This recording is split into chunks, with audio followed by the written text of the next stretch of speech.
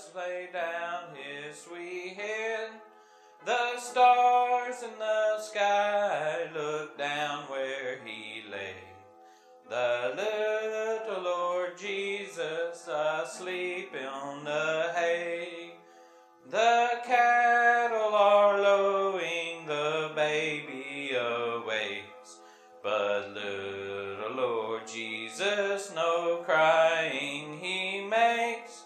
I love thee, Lord Jesus, look down from the sky, and stay by my cradle till morning is nigh. Be near me, Lord Jesus, I ask thee to stay close by me forever, and love me, I pray. Bless all the dear children in thy tender care, and fit us for heaven to live with thee there.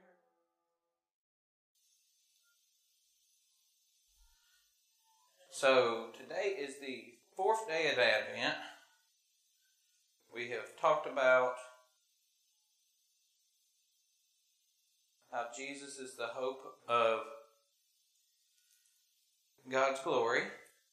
We've talked about how Jesus is the peace of God.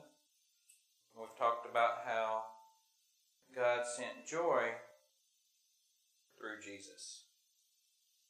Today, we'll talk about the love of God through Jesus. Come on, like.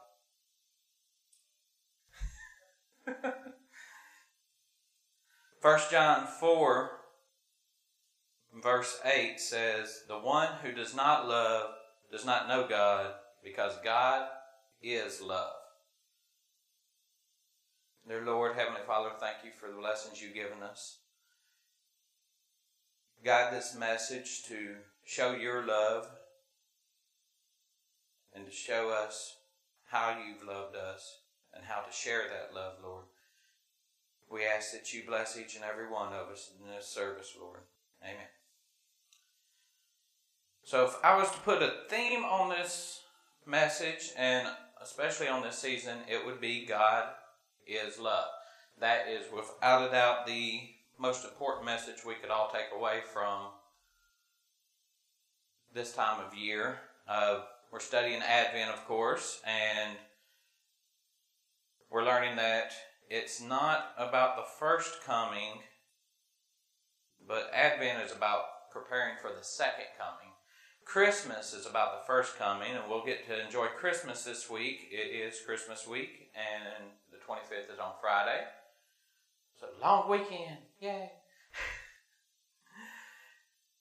But that's the first coming. That's Jesus coming down off his throne in heaven as a humble, tiny baby, showing his love for this world by dying on a cross.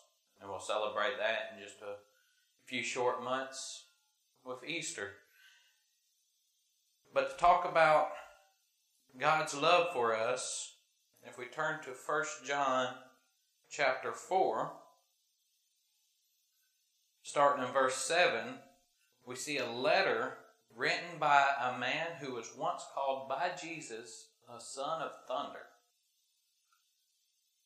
He was a short-tempered man. Him and his brother James offered to bring down lightning on those who would oppose Jesus, to call fire from heaven on anybody who was not doing the will of Jesus. And Jesus said, if they're for us, how could they be against us?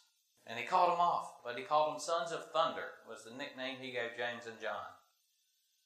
And then we see here in this letter that John wrote, him talking about love and loving all those around me. It's such a change.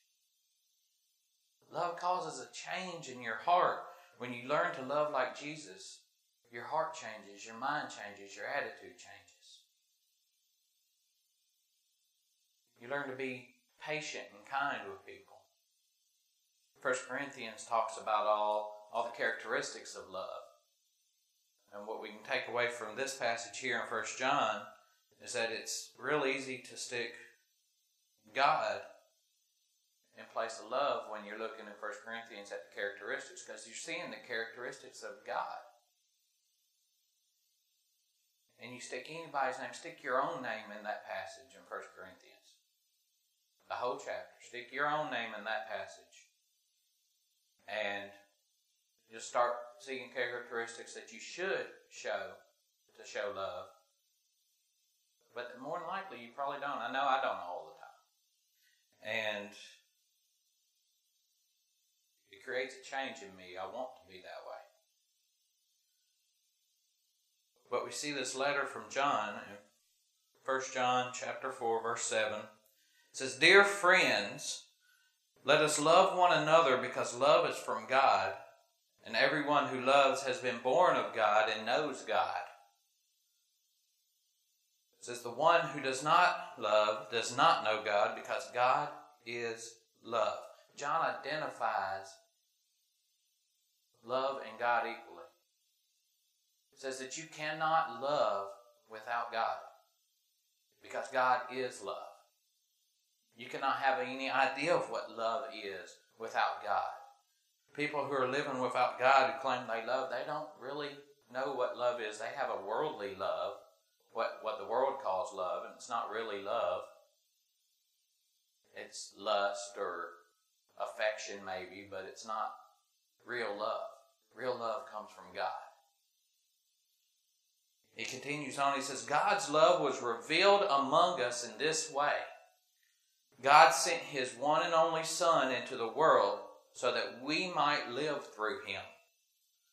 Love consists in this, not that we loved God, but that He loved us and sent His Son to be the atoning sacrifice for our sins."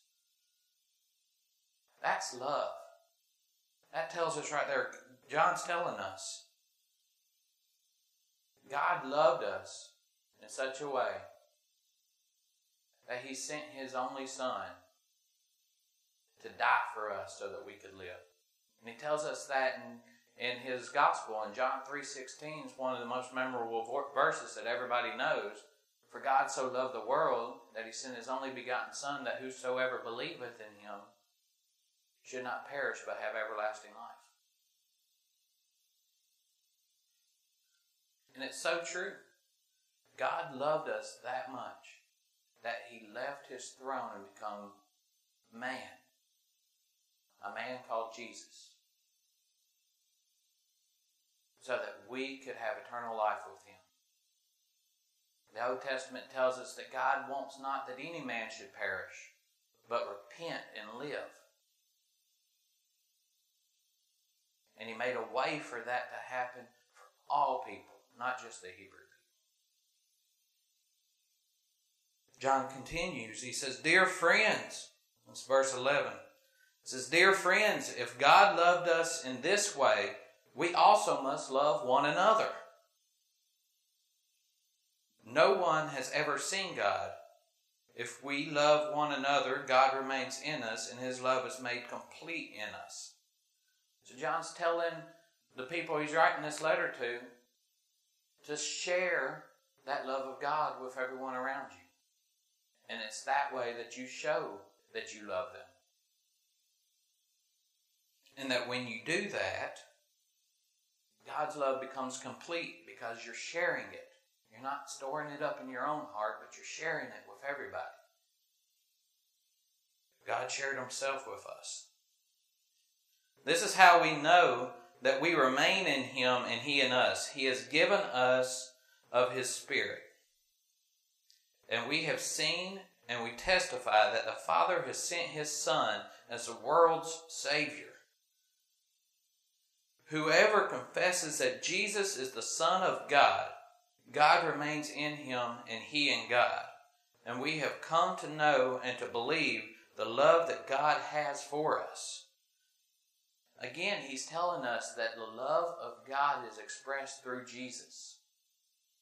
And that by confessing Jesus as your Savior, you're admitting that you recognize that love and that you're wanting to share it with other people. And he continues on, he says, God is love, and the one who remains in love remains in God, and God remains in him. In this, love is made complete with us so that we may have confidence in the day of judgment. Because as he is, so also are we in this world.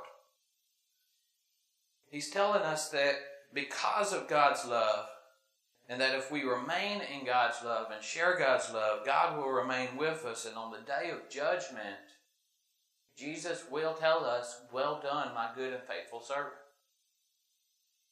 Because that confidence remains when we continue to show God's love. And he says that if we have that, we are like he was in this world. Sharing love and mercy with other people. Verse 18 says, there is no fear in love. Instead, perfect love drives out fear, because fear involves punishment. It's so easy to become afraid of things in this world. Our own mortality makes us afraid of things. We're afraid of being hurt. We're afraid of death. We're afraid of becoming sick or injured. We're afraid of getting too close to people because they might hurt us emotionally. We're afraid of trusting people because people tend to betray us. But when we show love to other people, fear starts to disappear. Because it's not about what others do to you. It's about what you do to others. You can't control the actions of other people. They're going to do what they do. You can control your actions. And when you show love to other people, without any expectation of reciprocation of that love, the fear of hurt, the fear of pain, the fear of suffering starts to disappear. Because that love will drive that fear out a little at a time. And our human nature sometimes tries to bring it back in. And Satan sometimes tries and pushes it on us. And he uses every medium possible to try and scare us. Because it's the only thing he knows. But as long as we put our trust and our hope and our faith in God, his love will prevail. And we have nothing to fear. Because we're secure where we're headed. So even death isn't a fearful thing when you really think about it, because it's just walking through a door to his glory. Dying in this world is waking up in heaven. It's coming out of this dream, this reflective state that we're in, and coming into the real world where God is, where Christ is.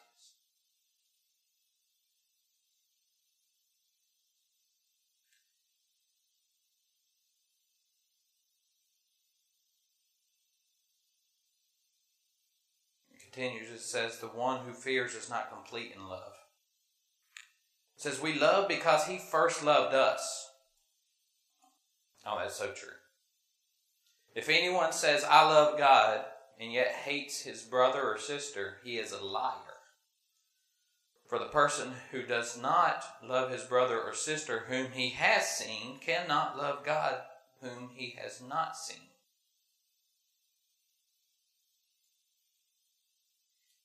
It makes so much sense when you think about it. The people you have seen around you, even if they've hurt your feelings,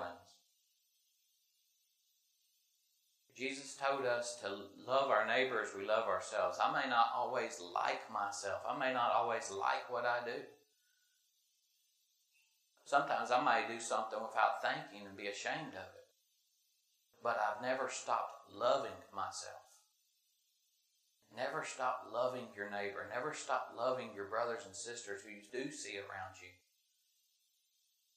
Because how can you say you love God if you don't even love the people next to you?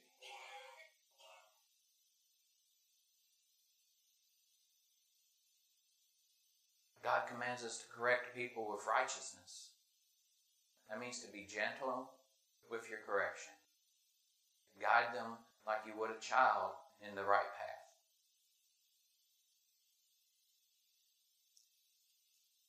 God gives us that direction when we let Him speak through our heart. Jesus told us to be slow to anger. It's the message He gave the disciples, including John. Be slow to anger.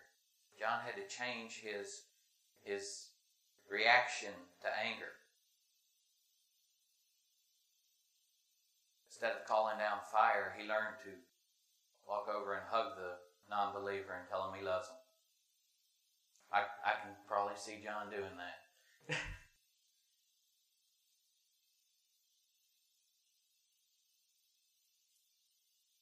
But it's changing your attitude by letting God's love flow through you. The last verse here says, "And we have this command from Him. The one who loves God must also love his brother and sister." The one who loves God must also love his brother and sister.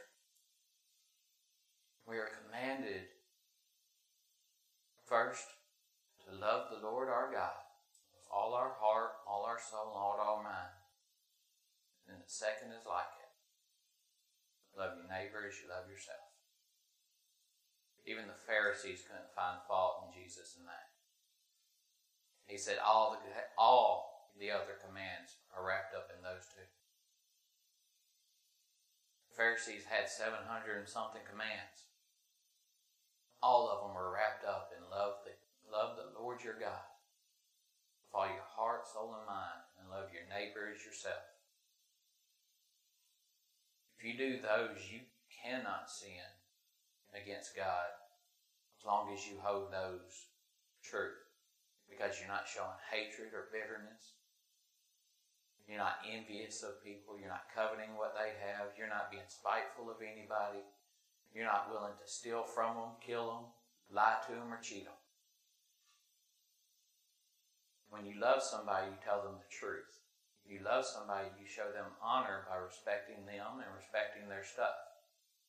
When you love somebody, you share Jesus with them because you want to see them in heaven and you get there.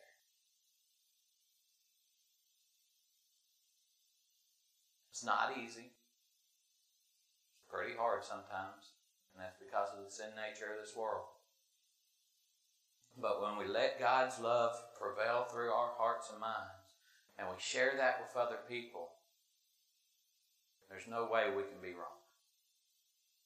Because it's not us, but God through us. Because when we do that, we take ourselves out of the way. And we let God do the work.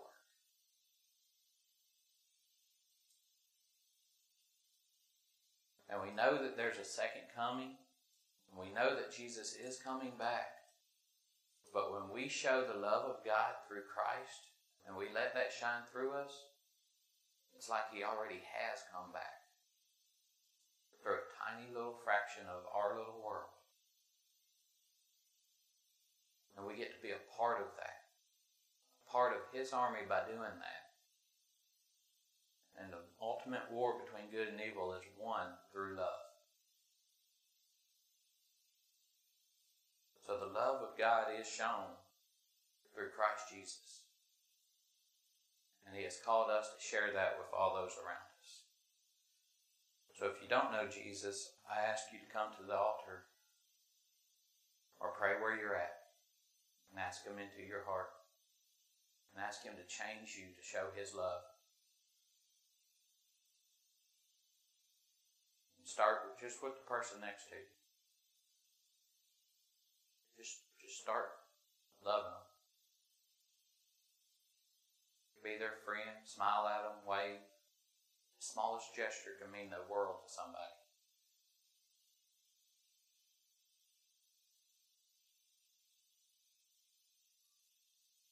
Dear Lord, Heavenly Father, thank you for the message that you've given us. Thank you for the blessings that you've handed to us. The altar is open if anybody would choose to come. If they have somebody to pray for, if they want to pray for themselves, If anybody doesn't know Jesus, I ask that you lean on their heart, Lord, and you open their eyes so that they can cry out to you, Lord, and ask for your forgiveness and become part of your children. And allow your love to flow through them, Lord. And for all of us who do know Jesus, Lord, we ask that you send your love out into the world through us so that we can share your message of love and mercy with the whole world so that they can come to you and so that they can share in your glory, share in your hope, Lord. We ask that you put your peace on every aching heart in the world right now. We ask that you lean on them and help them understand that they have a comforter with them, Lord. All they have to do is ask for you. We ask that you share your joy through us so that they can understand that in every situation they have a reason to rejoice, and it's through you and it's because of you, Lord. And that maybe they might cry out to you to experience that joy. But without love, none of it matters.